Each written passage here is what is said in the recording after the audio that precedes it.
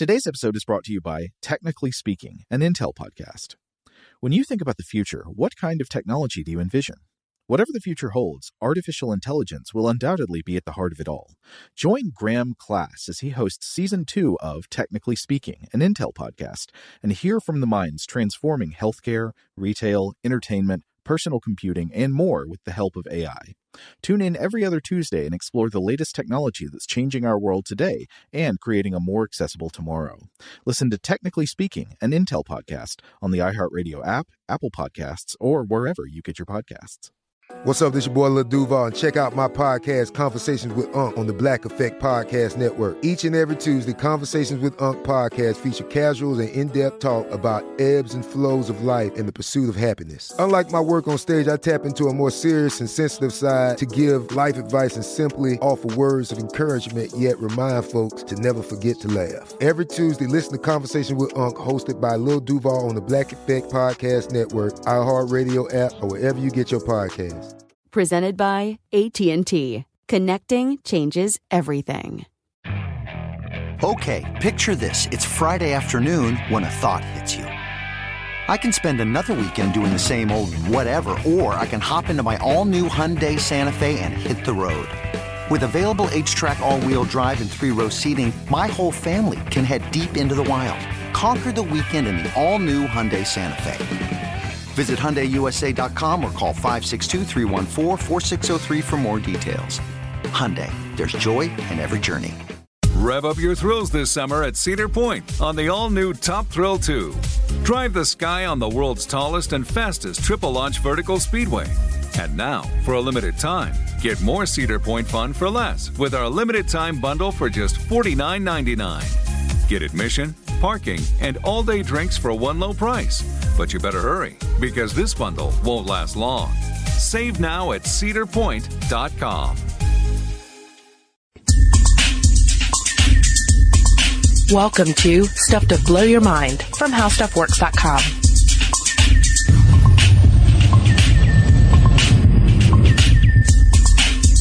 Hey, welcome to Stuff to Blow Your Mind. My name is Robert Lamb. And I'm Julie Douglas. And since this is the Halloween season, and we're talking about creepy, uncanny, scary, frightening sonic experiences, let's kick this episode off with just a little bit of the uncanny from the Weirding module.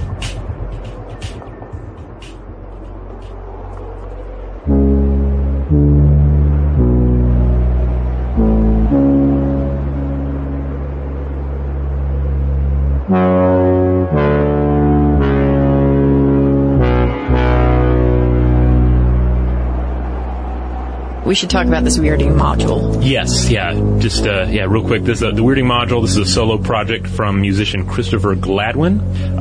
Some of you may know him as one half of Team Doyobi, and very accomplished musician, has hands in a number of different projects. But this one is all about the uncanny, about at times the frightening, the unsettling. This particular track was titled Chapter 1, Abysmal Cathedrals Arise, from Malfurious Ichor from Sunless Regions. And right there, that gives you a clue. Yeah, it gives you a clue. And if you recognize the tune, and that's because he's utilizing Symphonie Fantastique from Hector Berlioz, and you may also recognize it because Wendy Carlos used it in the theme to The Shining. So what we are introducing to you guys today is this idea that a scary movie could perhaps be less scary, or not even scary, without the sort of soundtrack that goes along with it, really amping up our experiences while we're watching something on the screen. And when you listen to something like the Weirding module, you can already start to sense that dis-ease, that sort of decentering that music makes you feel with some of the chords and some of the ways that it's arranged. Yeah, so it raises the question, and this is the question we're going to explore in this episode: to what extent is there something just innately creepy, uncanny, scary, frightening about music like this? Mm-hmm. Or is it all cultural? Is it all contextual? So we're going to unravel that. But first, just to rehash, we did an episode a while back called Music on the Brain, where we talked about the various ways that music speaks to us on a conscious and subconscious level. And we have to think about music itself. What is music? It's a deep part of our cognitive architecture. It changes our mood. It heightens our emotions. And we've yet to find a culture that didn't or doesn't have it. And some evidence even suggests that the Neanderthals, in absence of language, may have used music as a means of communication. Indeed, there are also parts of the brain that respond to music that don't respond to language. Separate parts of the brain that respond to the melody of language differ from the parts that respond to the melody of music. So music is really kind of this uncanny thing in and of itself. Yeah, I like to bring up cognitive psychologist and linguist Steven Pinker, because he's the guy he's pretty brilliant guy, but he did say music is just auditory cheesecake, an accident of evolution. But when we look at music a little bit deeper, then we really begin to see that the case that was made in the documentary The Music Instinct with Bobby McFerrin, that music actually may be a precursor to language, as you had said, is there. Because you think about music, and there's no one music center in our brains. And as you had said, music uses certain parts of our brain that language doesn't. One of the parts that music recruits, and I think this is so interesting, is the visual cortex. And it's thought that the visual cortex actually maps a visual of how the pitch and tone are changing. And in turn, music moves us, literally moves us. We dance to it because we envision the movement in it. So keep that in mind as we continue to talk a little bit more about music and how it manipulates us, and particularly spooky music, how that might motivate us. The manipulation is key here, because when music psychologists talk about music and emotion, they often distinguish between emotion perception, which refers to the perception of emotions expressed by the music. Like, the boss is singing about some sort of sad working class story and run-in with the law. That's a sad story. The song is sad. I'm interpreting the sadness of it. But when you say the boss, you're talking about Bruce Springsteen. Of course, yeah. Of course, yes. Yeah. He's still the boss. I don't think that position has not been vacated yet. Yep. But then there's emotion induction, and this refers to the listener's affective response to the music. What I think is interesting about this is not just the emotional arousal, it's that we actually will show a physical demonstration of that emotion. Yes. And there was a 2009 study of 26 people who, it turns out, bore a strong correlation between subjective emotional response and objective physical response to music. The paper is called "The Rewarding Aspects of Music Listening Are Related to a Degree of Emotional Arousal." And it details the chills that someone can feel when they're listening to something. Yeah, goosebumps, gooseflesh, whatever you want to call it. And do you yourself experience this when you listen to any music? I think the one that comes to mind is Sinner Man by Nina Simone, and I'm talking about the live version. It's like a 10-minute long song. It is. How's that go? Oh, Sinner Man. Actually, you don't want me to do that, because I would do that for 10 minutes and it would be insane. But if you listen to that piece of music, it's a rollicking ride of emotions, and the piano just gets crazy at some points, and it's a very emotional song. And there's a lot of syncopated rhythm with the clapping, which kind of is a stand-in for the percussion in it. Oh, very nice. Well, I was trying to think of songs that have the similar effect on me. And for my own part, Radiohead's Everything in Its Right Place. Every time I listen to that, particularly just the first few seconds of it, with this kind of cascade of notes sort of finding synchronicity, like that always gives me chill bumps. Again, I think you say cascading, and there's that movement. Yeah, it's definitely the movement of the music, and my body moves with it, and I just get the chills every time. These 26 people who underwent this experiment, machines measured their heart rate, respiration rate, body temperature, and galvanic skin response. This is how much basically they were sweating in response to the music, and their blood volume pulse. And they were asked to click a button every time that they felt really aroused. And so number 4, the 4 clicking button was the button that correlated with chills. And so they found that 80% of the chills occurred at the highest moment of pleasure reported. So I think that's interesting that it's a pleasurable response, and yet chills is the expression of the body. Yeah, you're intensely satisfied by the music, but it's giving you chills. And there was another study we looked at here from neurologist Jack Panksepp of Bowling Green State University. This one's interesting because he found that people listening to music often experience goosebumps because of sad feelings, more so than happy or excited emotions. But a lot of this came down to melancholy associations with the past, okay. Which is kind of like, getting into the context issue of all of this. For instance, that song that you listen to 100 times in a row during a breakup, you listen to it 10 years later, you don't care the least bit about that individual, but that music can still stir something. And there's a bit of nostalgia in that as well. It sort of sucks you back a little bit into that emotional state.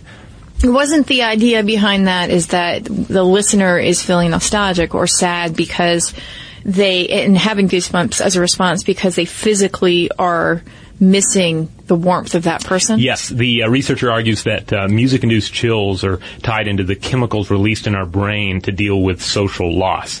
So the idea is that our ancient ancestors might have experienced this if they were separated from a family member. All right, you wander off, and then the cries you hear in the air of the lost family members. That'll cause a chill inside you and cause you to have this desire to reach out to the warmth of others.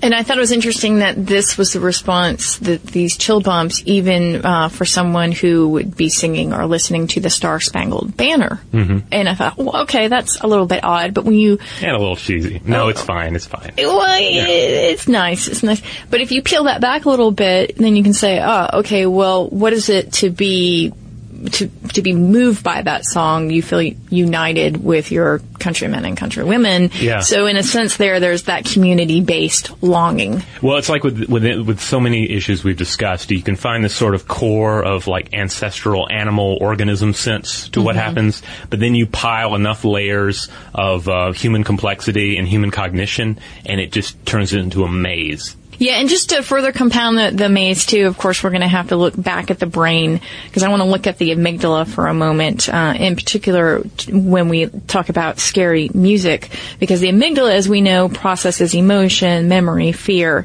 And to test out the theory that certain strains of music can ramp up or dial down the fear response, researchers in Oxford, England, played different kinds of music for people whose amygdalas had been removed because of an illness or an accident.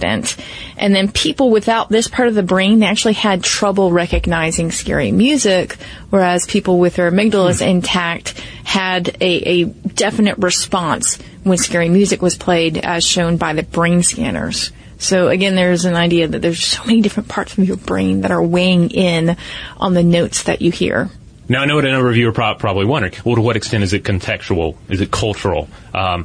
For instance, the music we heard at the top of the program. It's by an act known as the Weirding module. So some of you would, if you hear that, you interpret this kind of strange-sounding name. You're bringing that into the game, or you're recognizing the piece of music sampled in the work as being familiar to something in The Shining. We're bringing all this context. We're bringing all this culture, and so of course we interpret it as creepy.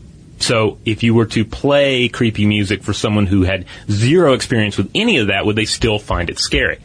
You were talking about the study of the Mafa people in Cameroon who had never ever heard any sort of strains of Western music. And they were introduced to 3 Western musical clips, one that is typically thought to be sad, one that's happy, and one that's spooky.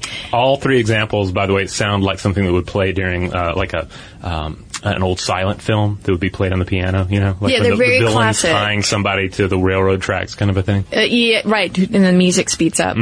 All right, these Cameroonians were also shown something called Ekman faces, and these Ekman faces are photos of standardized expressions of emotions. So in this case, they had a happy, sad, and scared face to look at while they listen to the music.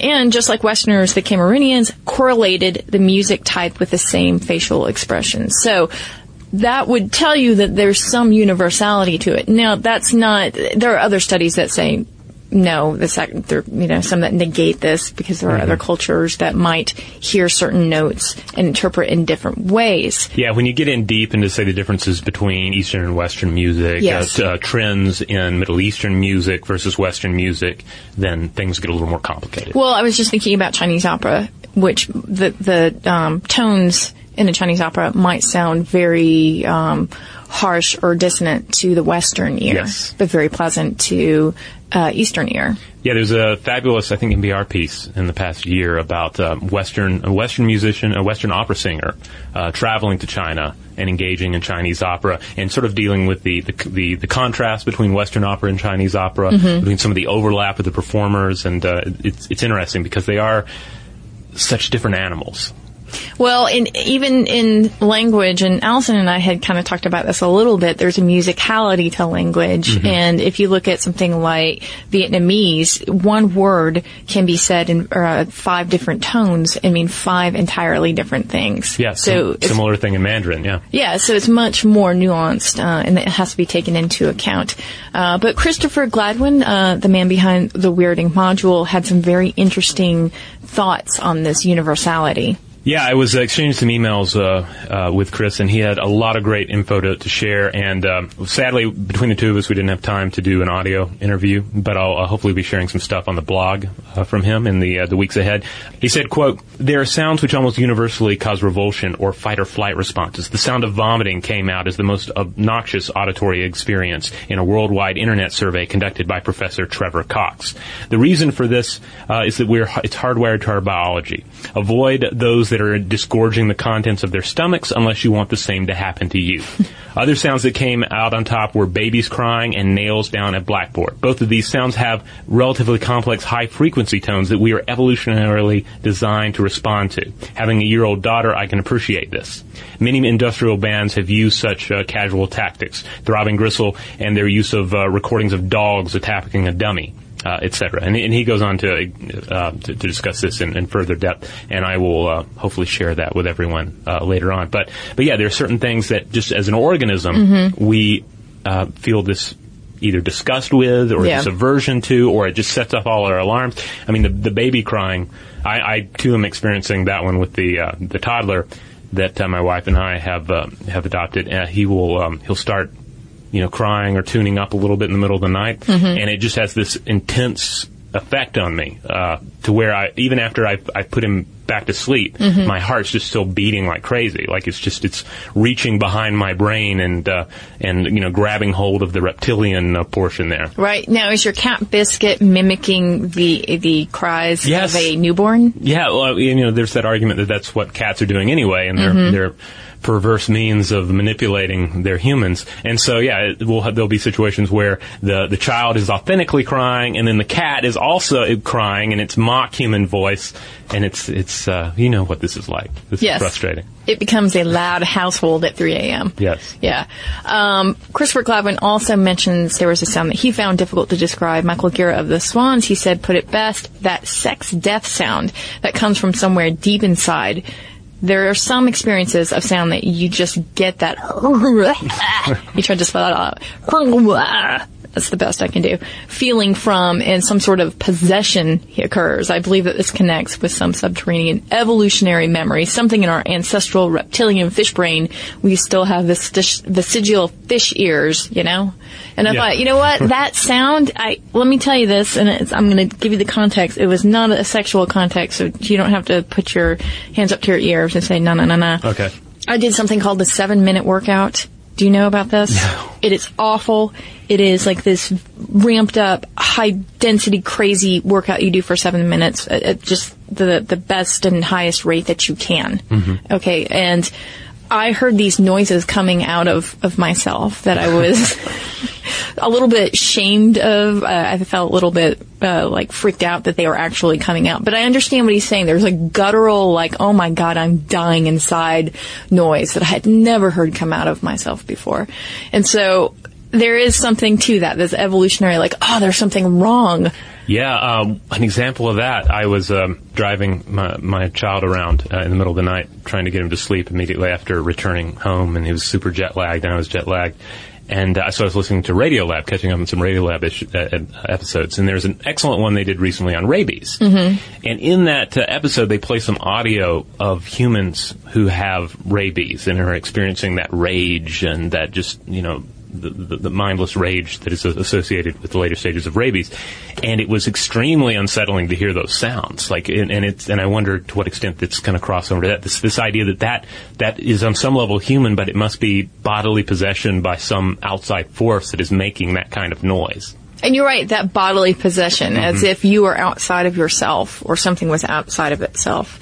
All right, we should probably take a quick break. And when we get back, you and I, Robert Lamb, are going to actually sing some of the strains of music classics, not because we necessarily want to do that to your ears, but because we have no budget. Correct. All right, so stand by. Today's episode is brought to you by Technically Speaking, an Intel podcast. When you think about the future, what kind of technology do you envision? Whatever the future holds, artificial intelligence will undoubtedly be at the heart of it all. Join Graham Class as he hosts Season 2 of Technically Speaking, an Intel podcast from Ruby Studio in partnership with Intel. Explore the future of technology that's rapidly evolving our world today with the help of AI.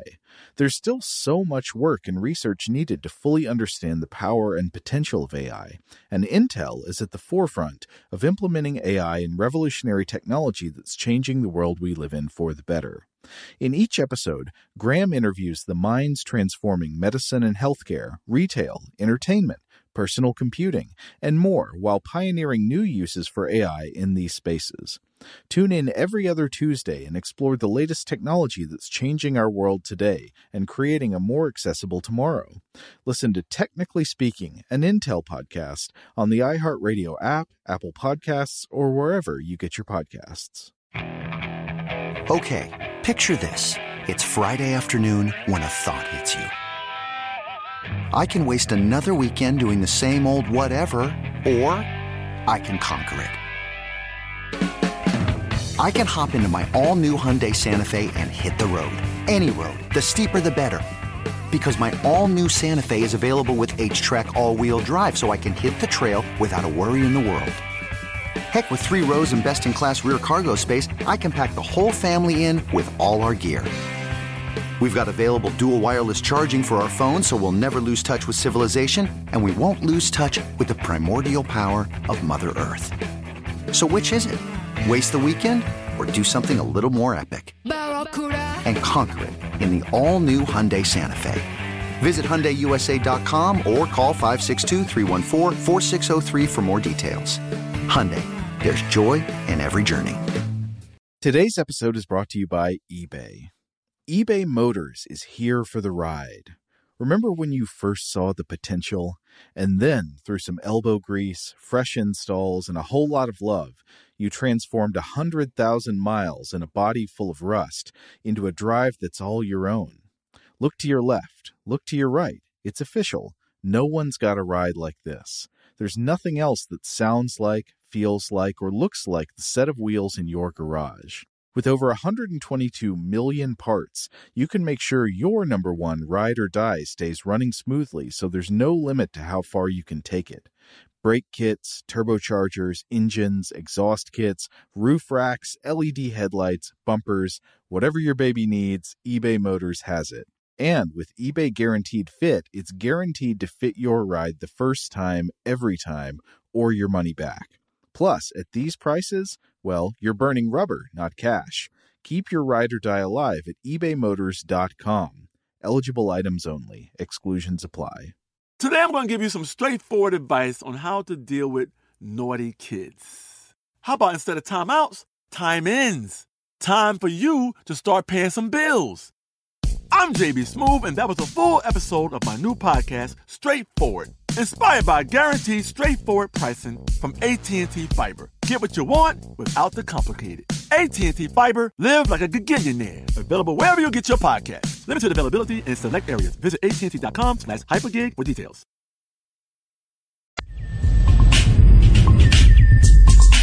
All right, we're back. Robert, did you know that in the original cut of Psycho, that Hitchcock did not want those high-pitched violin screams to accompany the shower scene? You mean famous iconic. Sorry about that. See, again, we have no budget, so that's what you guys are getting. It was actually his wife, Alma Revel, who was a script writer and actually a director of her own right. and an editor who said, no, you need to check out Bernard Herrmann's score that he's created for this. It's amazing. It's going to do its thing. And they actually tested 2 versions, one with the violins and one without.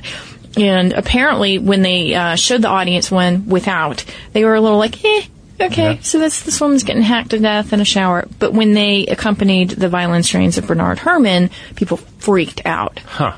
It's interesting to think of, having not seen the scene without the music. I mean, it's hard to imagine because it's such an iconic scene, and the two go together so well. And when I imagine the scene in my mind, I'm thinking that's a really horrific scene. Even though it doesn't show as much in the way of nudity or bloodshed that you might, that I'm sure you can get away with today. It's so effective and so disturbing, and yet the music is what seems to make it so effective. Like, in a sense, we can't feel or even imagine what those stabs feel like physically. Yeah. Because most of us have not been brutally stabbed with a butcher knife before.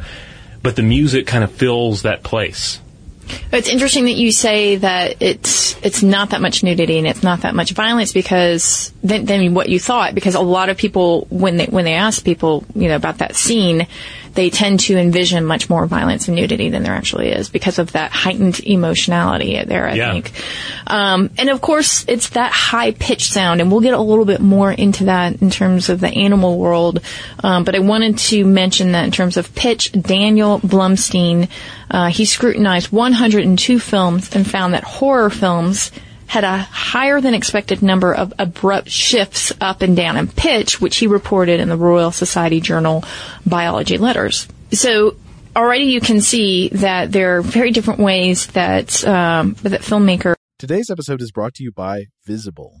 The future of wireless is here, and it's transparent. Switch to Visible, the wireless company that makes wireless visible.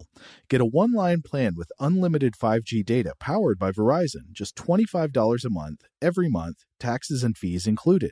No hidden fees, no surprises, no, really. What are you waiting for? Get with the times and switch to Visible at Visible.com. Monthly rate on the Visible plan for data management practices and additional terms, visit Visible.com. Rev up your thrills this summer at Cedar Point on the all-new Top Thrill 2.